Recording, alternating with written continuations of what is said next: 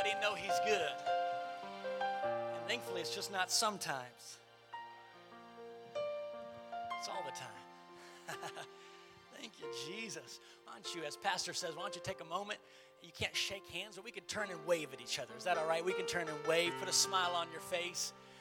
Let somebody know you're doing good. You're doing well. If you're in your house right now together, you can smile at each other. While you're maybe quarantining together at your house online, you can smile husband and wife at each other. That's all right. We won't get mad at you today if you do that. That might even help some things. You know how those quarantines have been going. Before the service today, I was looking up online. We had quite a few people already logging in. Maybe some of you know, but there are some people who have had coworkers who have had the virus, and so their whole families have had to quarantine right now. And we have some people that are having other issues, unfortunately, and they're not able to join us today. And there's other people that are in that high-risk category, and they want to play it safe, and we totally respect that 100%. We respect that they want to play that safe, and they're joining with us today online. And you may not visibly see them here today, but let me tell you, they're in their homes right now, and they're worshiping and praising with us today. And where the Spirit of the Lord is, there's liberty. And I feel liberty in the house today, and I know it seems like our society has us bound up with fear and all kinds of things, but it's something about when you come into the house of the Lord. And the beautiful thing is I know this is his house. It is. It's a beautiful place, but it says he inhabits the praises of his people. He sets up a dwelling place where people decide to worship him. So maybe you're in your home today, and you can set up a dwelling place for God to come and dwell there. And that can be a place of liberty and freedom from fear and anxieties. And those things right now can disappear. I feel God moving right now in someone's home. Hallelujah. Right now, if you begin, I want everybody to lift your hands if you can do that in this house and also in your house and at your dining room table. I want you to lift your hands. I want every eye closed in this building. I want every eye closed in your house, in your home, at your dining room table, on your couch while you're drinking your coffee. Lift your other hand, close your eyes, because I'm speaking to you right now. Where the Spirit of the Lord is, there is liberty. Your house has been bound up with anxiety, with fear. Your home, your mind has been plagued with fear and anxiety. You don't know what tomorrow is going to bring. You're scared of your health. You're scared of your future. But the Prince of Peace wants to step into your home right now, wants to step into your life right now and bring peace that passes your human understanding. Oh, I feel God moving in this house today. Hallelujah. Oh, hallelujah. Before this day ends, you're going to be glad you joined in online. Before this day's in, you're going to be glad that you drove to the house of the Lord today, because God has something great in store for us today. Not because I can preach, but because he's such a great God. He's such a great God. Hallelujah. Hallelujah. And so I'm going to invite your attention to Psalms chapter 23. Most of you can quote this psalm, but our pastor in his absence has asked me to preach today. And thank you for our worship leaders, and Brother Angelo, our musicians, did an amazing job today and inviting God's presence into this house, and that's really all that matters. We're here for one thing and one thing alone, and that's God himself, his presence. Keep our pastor in your prayer. I know I could cite a lot of different needs that people in our church have right now, and I'm not trying to belittle their needs by any means today. I'm not trying to belittle their needs. We've prayed for their needs, and we will continue to do that for those needs. But I want to focus on one need today in particular, if that's all right, and that's our pastor and our first lady. And I would like for you to this week in your daily prayer and devotion to call their name. If you already don't do that and that's your practice, that's wonderful. But let's pray for them this week. Spend time. And can I ask something even maybe a little further for some people? Maybe you could commit a day of fasting for our pastor this week. Is that all right? And I know that for some dietary restrictions and physical issues people have, they can't fast. Well, maybe you could fast something for him and make that sacrifice, and that God would move upon them and strengthen them. And he's able to do exceedingly abundantly. We're going to talk about that today. Again, we welcome everybody that's joining online today. So glad everybody's in the house of the Lord this morning. It's good. I don't know about you. I'm glad we're able to come back together in the house of the Lord for those that can come and worship together. The Bible says you don't need 100 people for God to show up. You don't need 200 people for God to show up. But the Bible says where 2 or 3 are gathered in my name, there I am in the midst of them. Well, thankfully, we have 2 or 3 in this house today, which is beautiful because God is here. And I don't know about you, but that gets me excited to know that God is here, because that's why we came. If you're there at Psalms 23, say amen. If you're not, say, hold on. Nobody said it. Okay, that's good. You can quote it with me. We're going to read the whole chapter, the entire chapter. The Lord is my shepherd, I shall not want. He maketh me to lie down in green pastures. He leadeth me beside the still waters. Listen to this. He restoreth my soul. He restoreth my soul. He leadeth me in the path of righteousness for his name's sake. Yea, though I walk through the valley of the shadow of death, I will fear no evil. For thou art with me. Thy rod and thy staff, they comfort me. Anybody been there these last 3 months? Hallelujah. Verse 5, thou preparest a table before me in the presence of not my enemy, but my enemies. He brought them all together. He didn't just bring one of them. He thought he'd bring them all to that table. Thou anointest my head with oil, my cup runneth over. Verse 6, surely, surely goodness and mercy shall follow me all the days of my life. And I will dwell in the house of the Lord forever. You can make your home a dwelling place for God, a house of the Lord forever. If you'll join me, I want to pray over the remainder of this service, and everybody online, join us right now. Put your Bibles down. Let's pray together. Lord Jesus, we ask right now that you would enter this house. You're here. Manifest your presence. Every heart and mind, you know their situation, you know their circumstance, you know what they're facing financially, spiritually, mentally. You know the battles that are represented here in this building and online today. I plead the blood of Jesus Christ over every ear that is hearing this sermon. I plead the blood of Jesus Christ over every home today. I speak life. I speak peace. I speak hope. I speak restoration into those homes, into those lives, into every individual in this house today, that your perfect will might be established, might be accomplished in this house today. In the name of Jesus Christ, we pray it today. Hallelujah. You may be seated in Jesus' name. Hallelujah. Hallelujah, hallelujah. The simple title of my sermon today is this: The Great Restorer. The Great Restorer. The word here in verse number 3 that we find, restoreth, the root word restore there in the original Hebrew is shub, is how you pronounce that. It's S-H-U-B, shub. It means to turn back to its original state. To turn back to its original state. Now, if you go look this word up in the English translation here, or English definition, the English dictionary, you'll find it say this: to bring back or to put back into its former or to its original state. I don't know about you, that's beautiful. And then we all know that Psalms 23 is an absolutely beautiful passage of Scripture. And I've read it over and over again. It's something about the Word of God. When you read the Word of God, it seems like, when you read it year in and year out, it seems like, why should I read that passage again? I already know everything that's in that passage. But it's so interesting that when you read through the passage again, God will bring something new to your understanding and to your eyes that you've never seen before in the Word of God. And God has done this for me today. And I want to preface this by saying how much God wants this sermon to be preached this morning. God did with me weeks ago before I was even going to be preaching this sermon. And this would minister to me when I woke up one morning.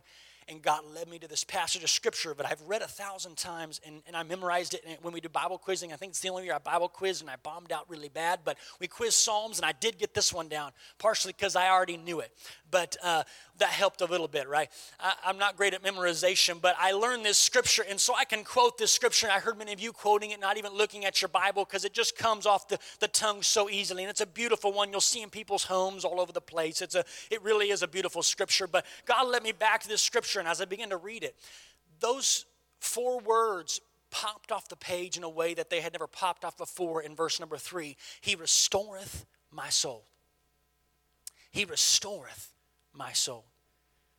You see, the first 2 verses in this chapter are very easy to read. And let's read them again. Verse 1, the Lord is my shepherd, I shall not want. Isn't that beautiful? Isn't that wonderful?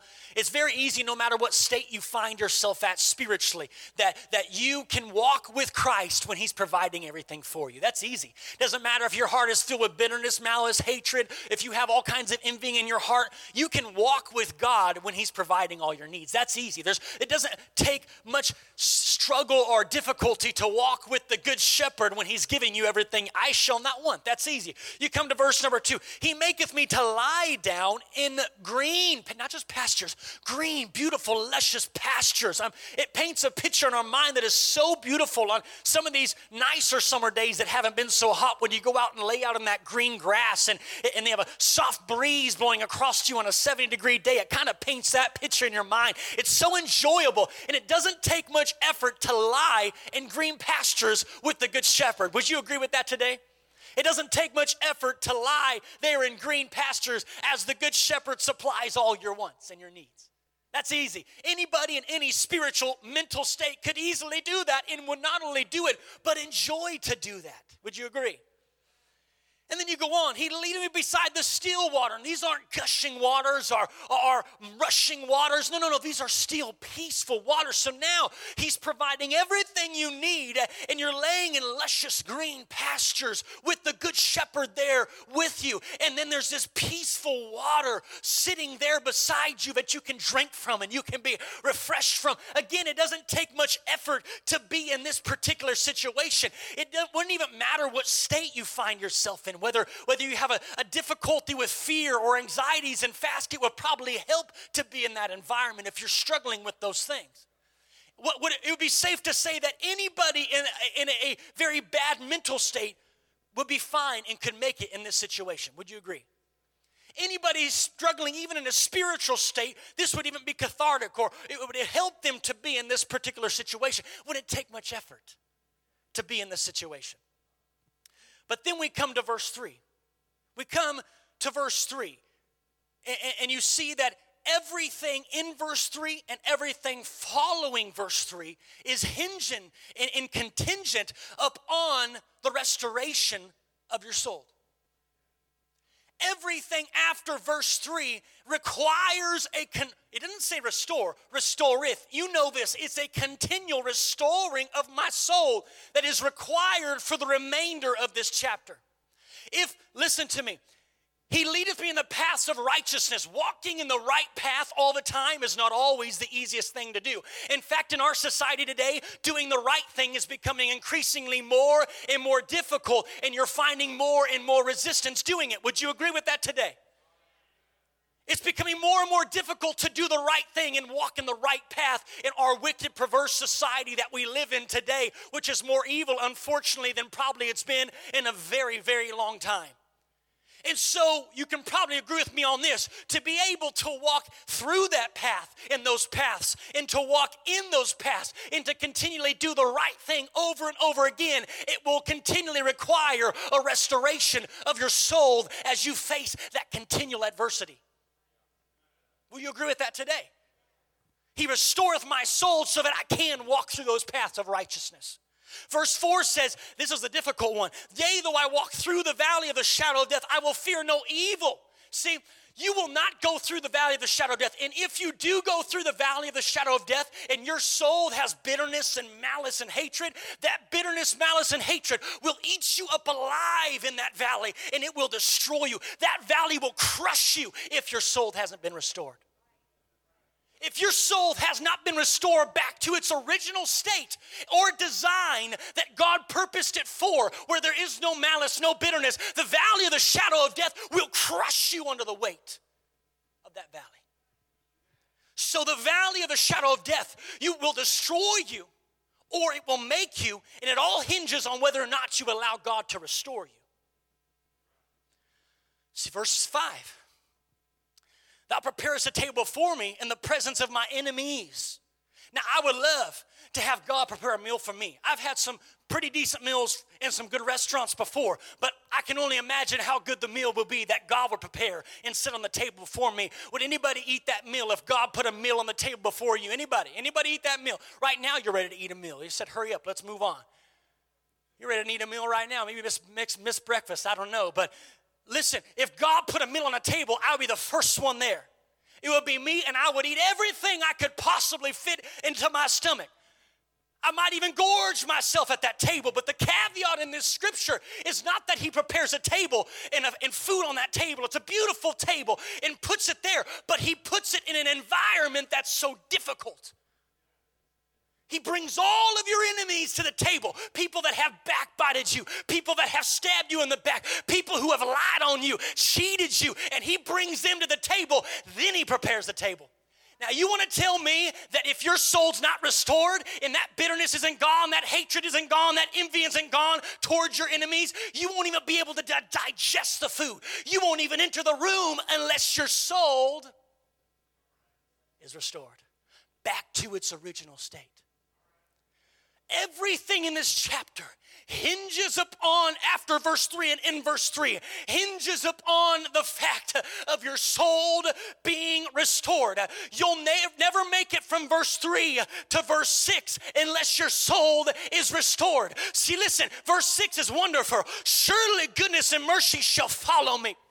See, today when you walked in the house of the Lord, mercy and grace came following you right on in. Mercy and grace came tracking you right on in. See, the thing is, people that leave this house today, that leave this house not being restored to their original intended purpose, it is not on God that you are not restored. It is on you for not accepting the mercy and the goodness of God into your life today. See, God longs to restore us. He gives us everything we need for complete and total restoration. But it is up to you to receive and participate and engage in the restoration. That's why David said, surely goodness and mercy will follow me. And if I allow it to restore me, then I will dwell in the house of the Lord forever. I don't know about you, but I want to dwell in the house of the Lord forever. It may not be a physical house, but I want God to take up residence in this house right here every single day for the rest of my life so that he can continually restore me. Even though I walk through the valley, he can restore me. Even though I'm battling enemies and adversities, he can restore me so that I can make it back to his house once again. Oh, hallelujah. Oh, we serve a God who loves to restore. We serve a God who has such a great desire to restore. Hallelujah. Hallelujah. There's this series that me and my wife have watched. I enjoy old cars. I'm not a mechanic. I have no idea. Probably can't even change out of a headlight on a car. In fact, I just had my car out of the mechanic and charged me an arm and a leg. No, it was pretty good. But I have no idea. Don't even attempt it. I don't even attempt to try to do it. But there's this man in Canada has over 100-acre property there, and he is retired, and he has a series, and he restores old cars. And what he's done is his entire life is he's went out and he's found old cars through his entire life. And he'll buy the old car, and he'll go and throw it in the back of the field. 100-acre field. And he'll go and throw it in the back of the field. He did this his entire life. And so now he's in retirement age, and he has a dream. He wants to fulfill his dream. He wants to build a shop, and he wants to restore these old cars. And so this man, that's what the series is all about, is this man, older man, he's a little bit weird, off edge. He has a white guy with long dreads that come past his waist. He's a little bit different of a guy, but he has this desire to restore all these cars that are packed out in a 100-acre field, packed out there with all these old cars, you name it, and he has the car out there. In fact, people know that he has so many old cars. They'll come by and say, do you have this car? He says, I got it. They have this car? I got it. You have this car? I got that car. It's back out in that corner. He knows where they are. He's not cataloged them. They're all overgrown with weeds. You can barely even see them. They've been out there for so long. They're covered in rust. They've been beaten. I mean, there's pieces missing. They're missing their bumper. Some of them are missing doors. Some of them have no wheels at all. And if they did, they'd be rotted to the core. I mean, this guy has left those cars out there forever. But he has a dream. And his dream is to restore these cars. And so this series goes through and shows the process of him restoring these cars. He has employees that work for him. He started a company, built a shop on his 100 acres, started a company. He has his son that works for him, and one of his best friends that works for him. They're all mechanics, and they do restoration. And what he would do is he would walk out down the field and say, today I want to restore a car. He would walk out back down through that field, and he would find an old Chevy Chevelle, beautiful old Chevy Chevelle. And it really didn't look beautiful, to be honest with you, but his son would look at him and say, don't restore this car, Dad. This thing is a piece of junk.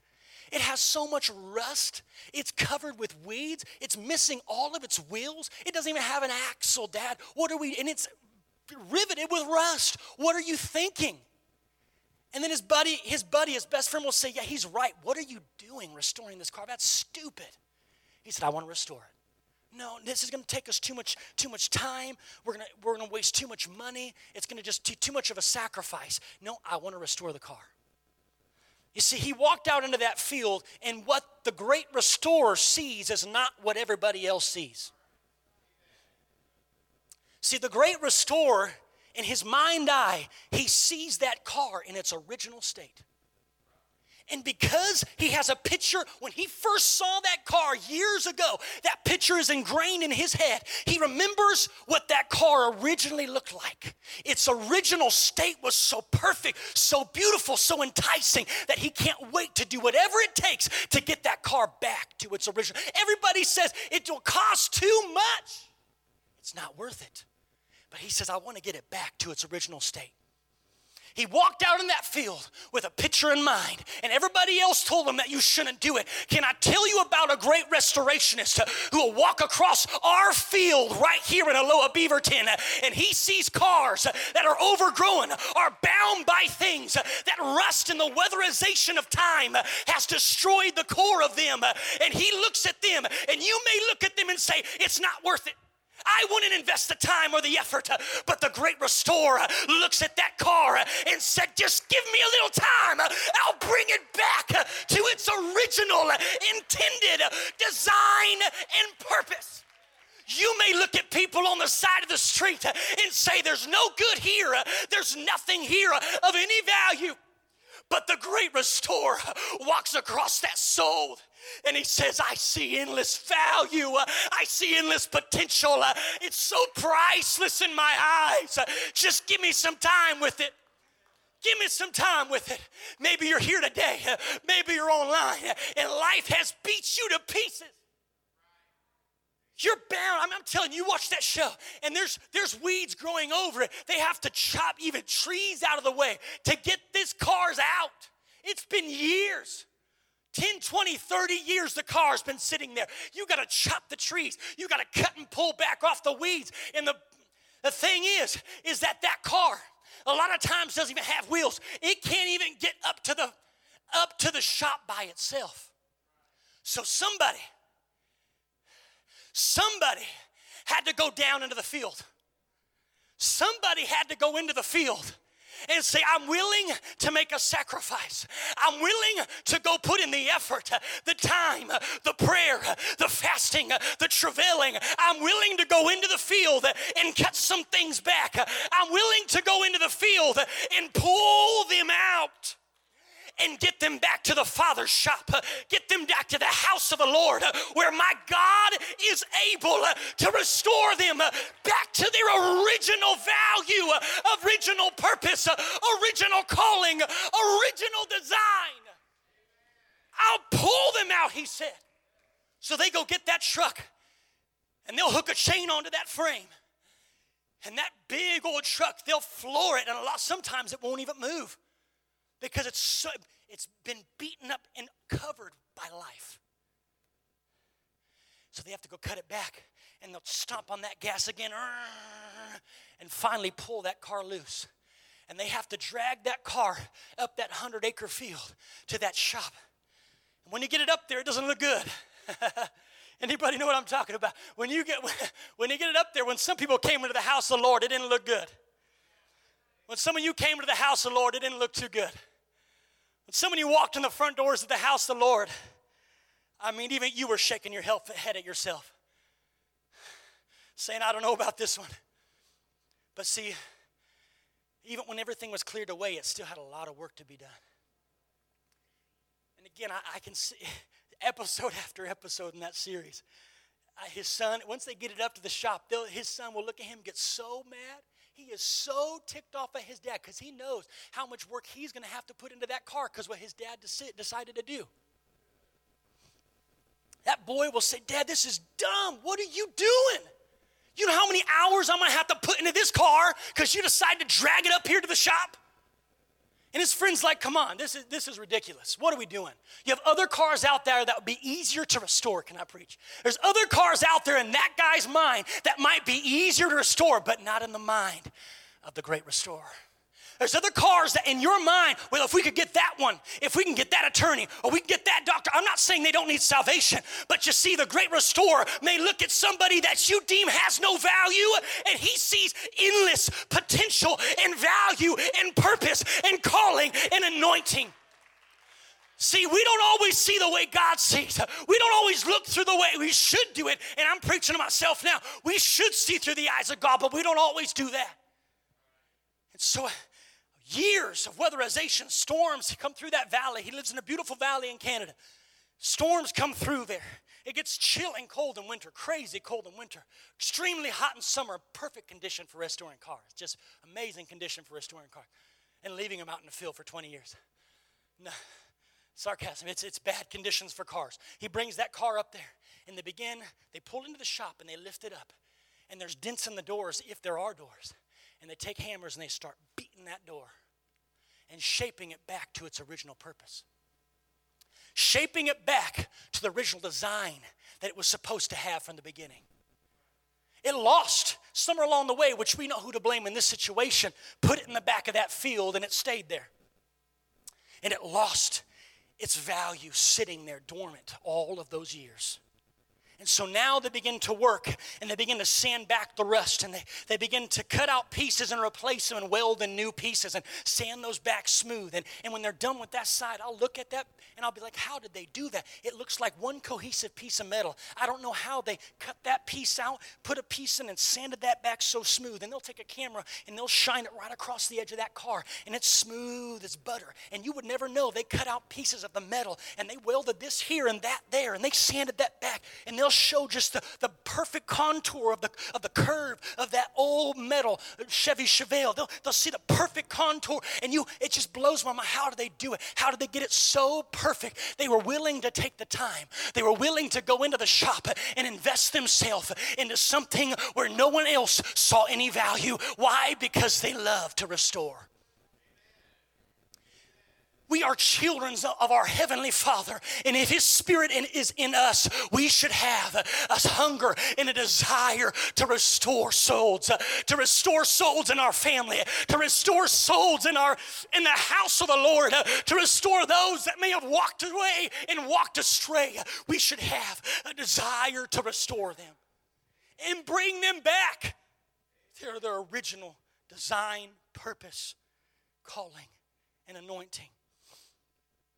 You see, I think one of the most beautiful things about this restoration, I never thought about this. I really just enjoyed the series, and that was it. That was the extent of that. But when I read this scripture and I kept reading it, God brought that series to my mind and said, hey, that guy loves to restore cars. And I began to think, man, how much does it line up with who our God is and what scripture teaches us of our God? You see, what was most amazing to me in this story is, in these series, is that this restorer in Canada of antique cars, when he was done restoring, what was so amazing is that the car had more value than what it originally had, fresh off of the assembly line. It was so amazing to me how these cars, when he would sell them, would go for 10, 20, 30 times their original value. One car went for 50 times its original value. How did this restore bring it back to such a state where it wasn't just the original state? He didn't just bring it back to its original value. What he would do is, when he would go in there and begin to restore, you see, they didn't have V8 turbo twin engines 50 years ago, but they got them today. And what that guy would do, he would take that huge engine and plop it down in that car, that massive engine, and when you would fire that thing on, for a 5-block 8 radius, you could hear that baby echo. It would echo when you would push and rev that engine. Echo and scream through that whole entire valley, because 50 years ago, they didn't make those kind of engines, but they do today. And so what the Great Restoration has decided to do is not just bring that back to its original value, but when he brings you back, he'll make you greater and more valuable than you've ever been before. I wish somebody today needed a restoration for your soul as he's in the house today. I know we've been through a pandemic. I know you've lost things and you may have lost relatives, but I'm talking about a God that won't just bring you back.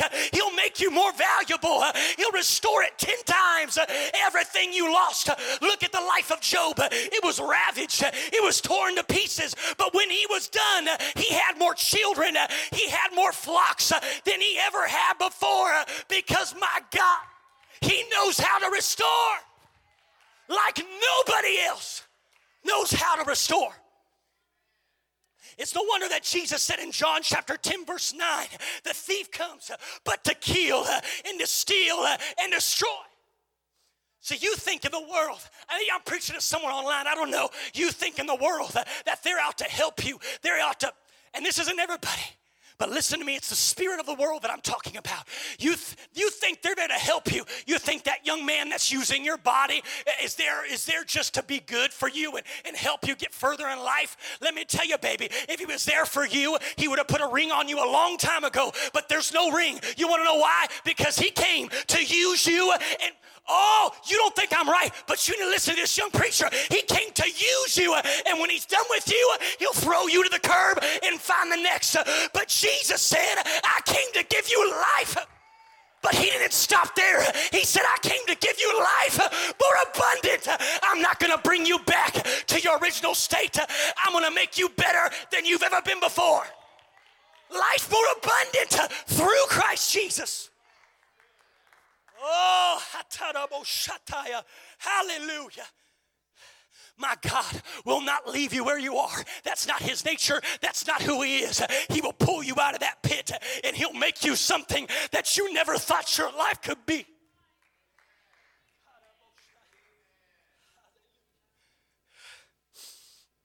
Oh, hallelujah. Hallelujah. Sad to me when I see people that I grew up with in the church walk out the doors over the years and I look at their lives now.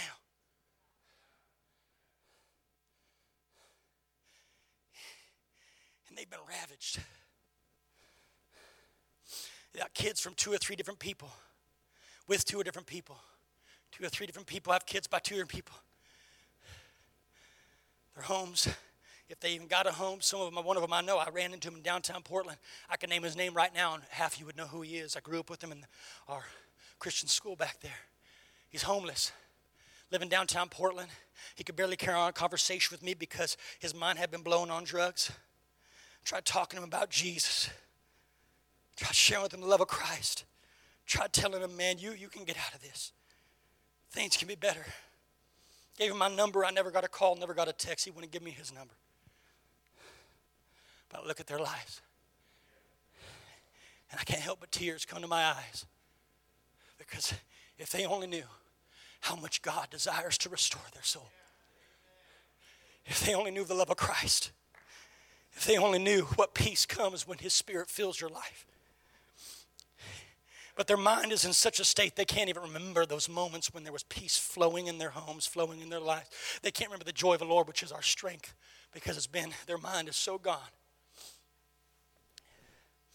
But I'm telling you today, I have 2 sermons to preach, and this one, I woke up this morning, and I have a daily devotional book, and I have 2 of them. I read different ones, and Max Lucado's daily devotional book. It's a beautiful, quick devotional for the day, and I haven't read it in 2 days. And so I was just going to go back and read the original devotional for 2 days ago and go from there. And God quickened me and said, no, I want you to read today's, the 16th devotional. I opened up that book. The title across the top said this: God sees your value. Now you tell me God's not trying to speak to somebody here today. The title, I didn't even read anymore. My eyes filled with tears. Right across the top it said, God sees your value. I could have read 2 days ago and I would have missed that for today. Right across the top, God sees your value. Because you see, people in the world, they see you for how they can use you. It's the spirit of the world, not everybody in the world, but the spirit of the world says, how can I use you for my benefit? The corporate world is the same way. How can I use you? And many of us have been victims of that at our own companies, people stepping on your head to get above. The spirit of the world, how can I use you to benefit myself? But when the great restorer looks at your life, he says, how can you use me to make your life have more value? Now, some of you don't agree with that statement. I know I'm going to get there. 2 Corinthians chapter 5, verse 17. Therefore, if any man be in Christ, he is a new creature. Paul writing to the Corinthian church, he is a new. He says, listen to this. Old things are passed away. All that shrubbery and all that debris and all that rust and all that failure and all those addictions and all those anxieties and all those fears, Paul said those things are now gone. When you come into relationship with Jesus Christ, all things become new. Behold, all things, the old, is passed away, and everything's new in Christ. See, what do you think Calvary is all about?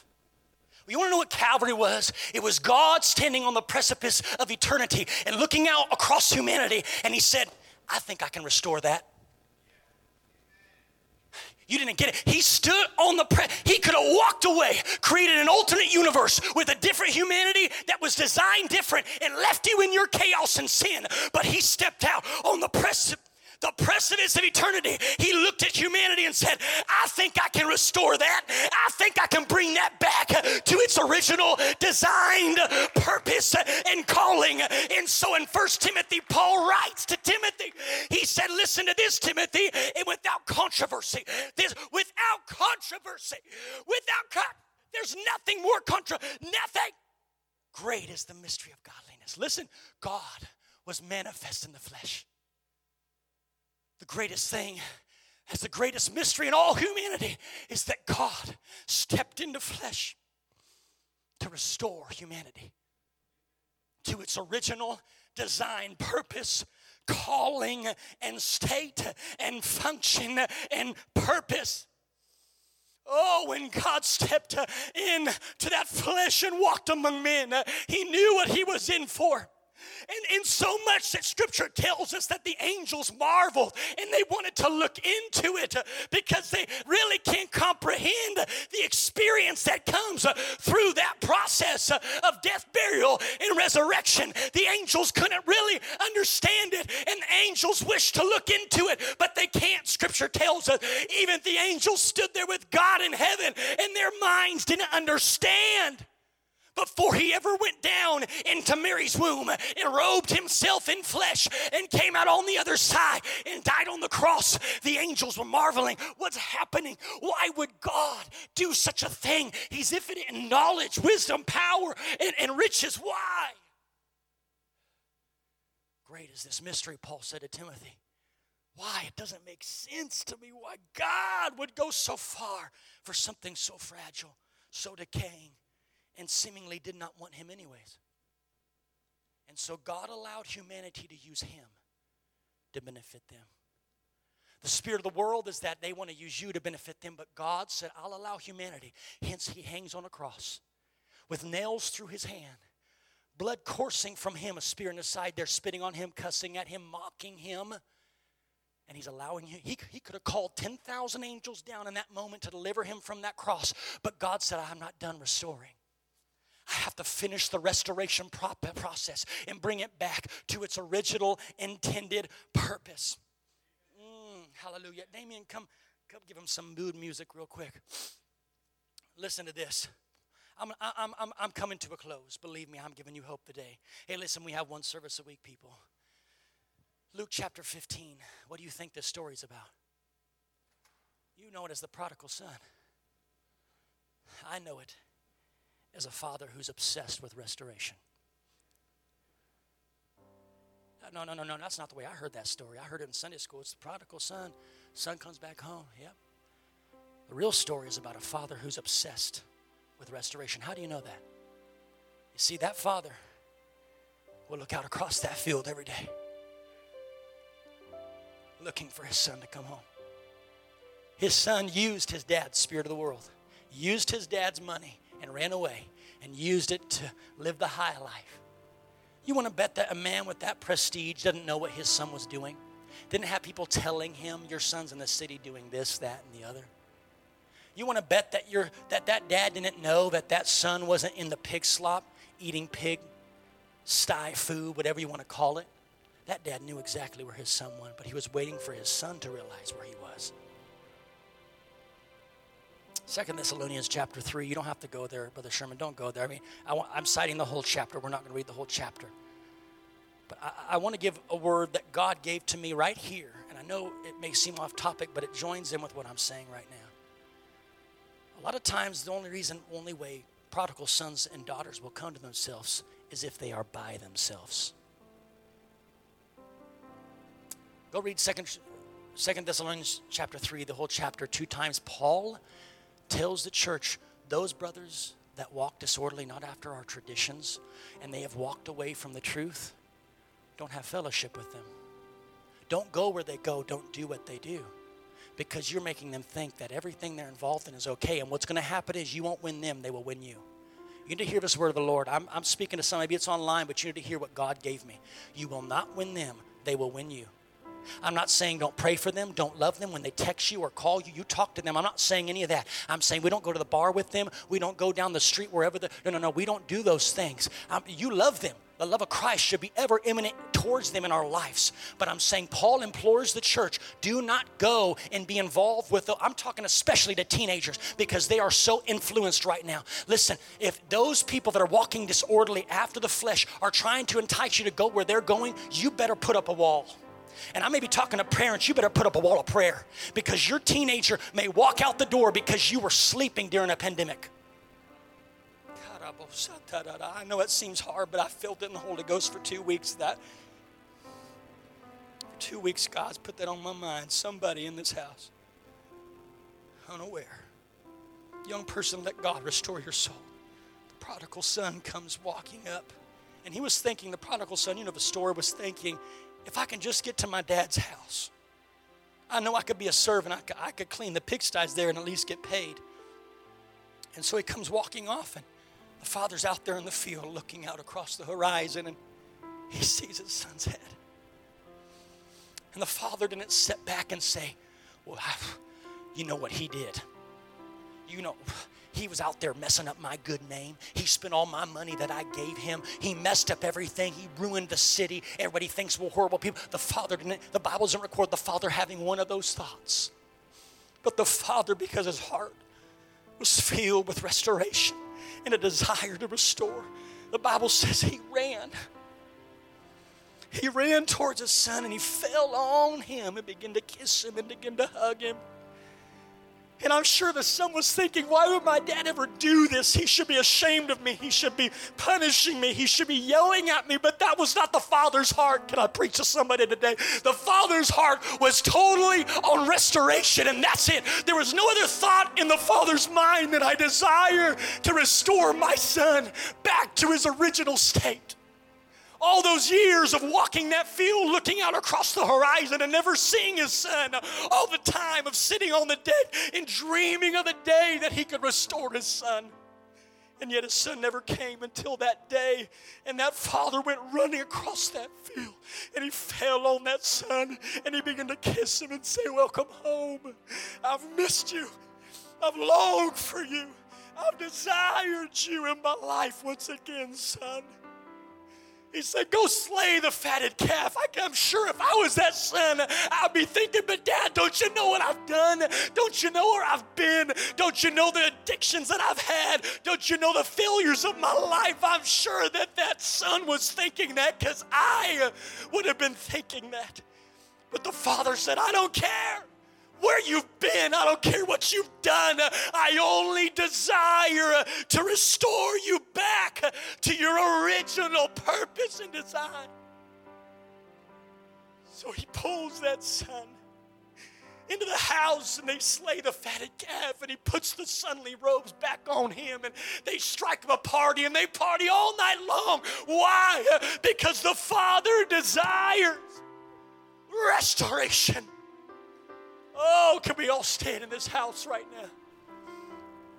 When every eye closed in this place, I feel God's presence so heavy. If you're in your house right now, I want your eyes closed. And can we lift our hands in this house today? Some of you during this pandemic have been beaten to shreds mentally and spiritually.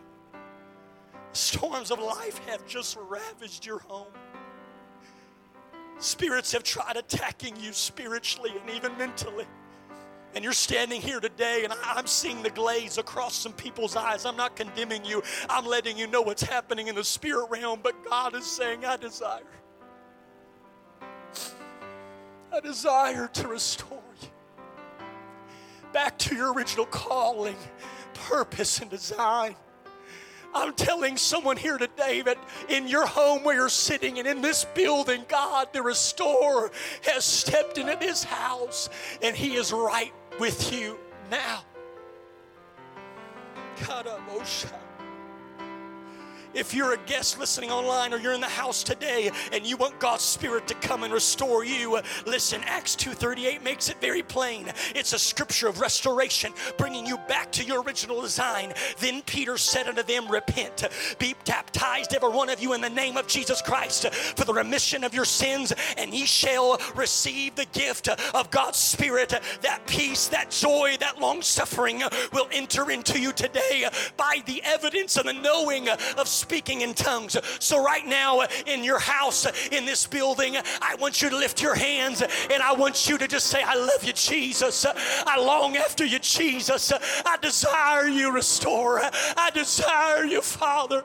I want you today more than anything else. This sermon is not for one person, but for every person in the house, every person online.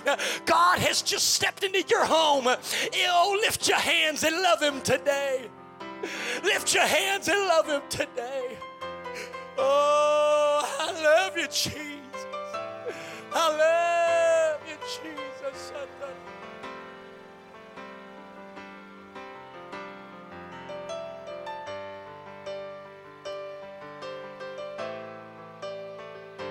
Get your mind off your problems. Get your mind off tomorrow. Today is the day of salvation. Right now, his presence is here, and some of you have been needing a restoration for far too long. It's been a while since you pushed into the Spirit. It's been a while since you've really spoken in tongues. It's been a while since you travailed. It's been a while since he's restored your soul.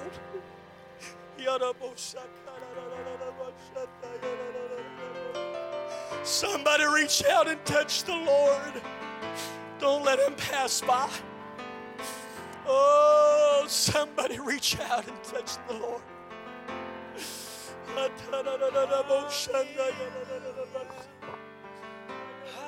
am not alone,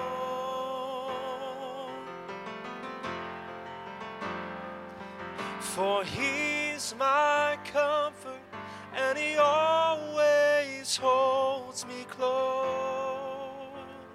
Oh, I'm pleading with somebody. Take a moment longer and love the Lord this morning. Seek after him with your whole heart.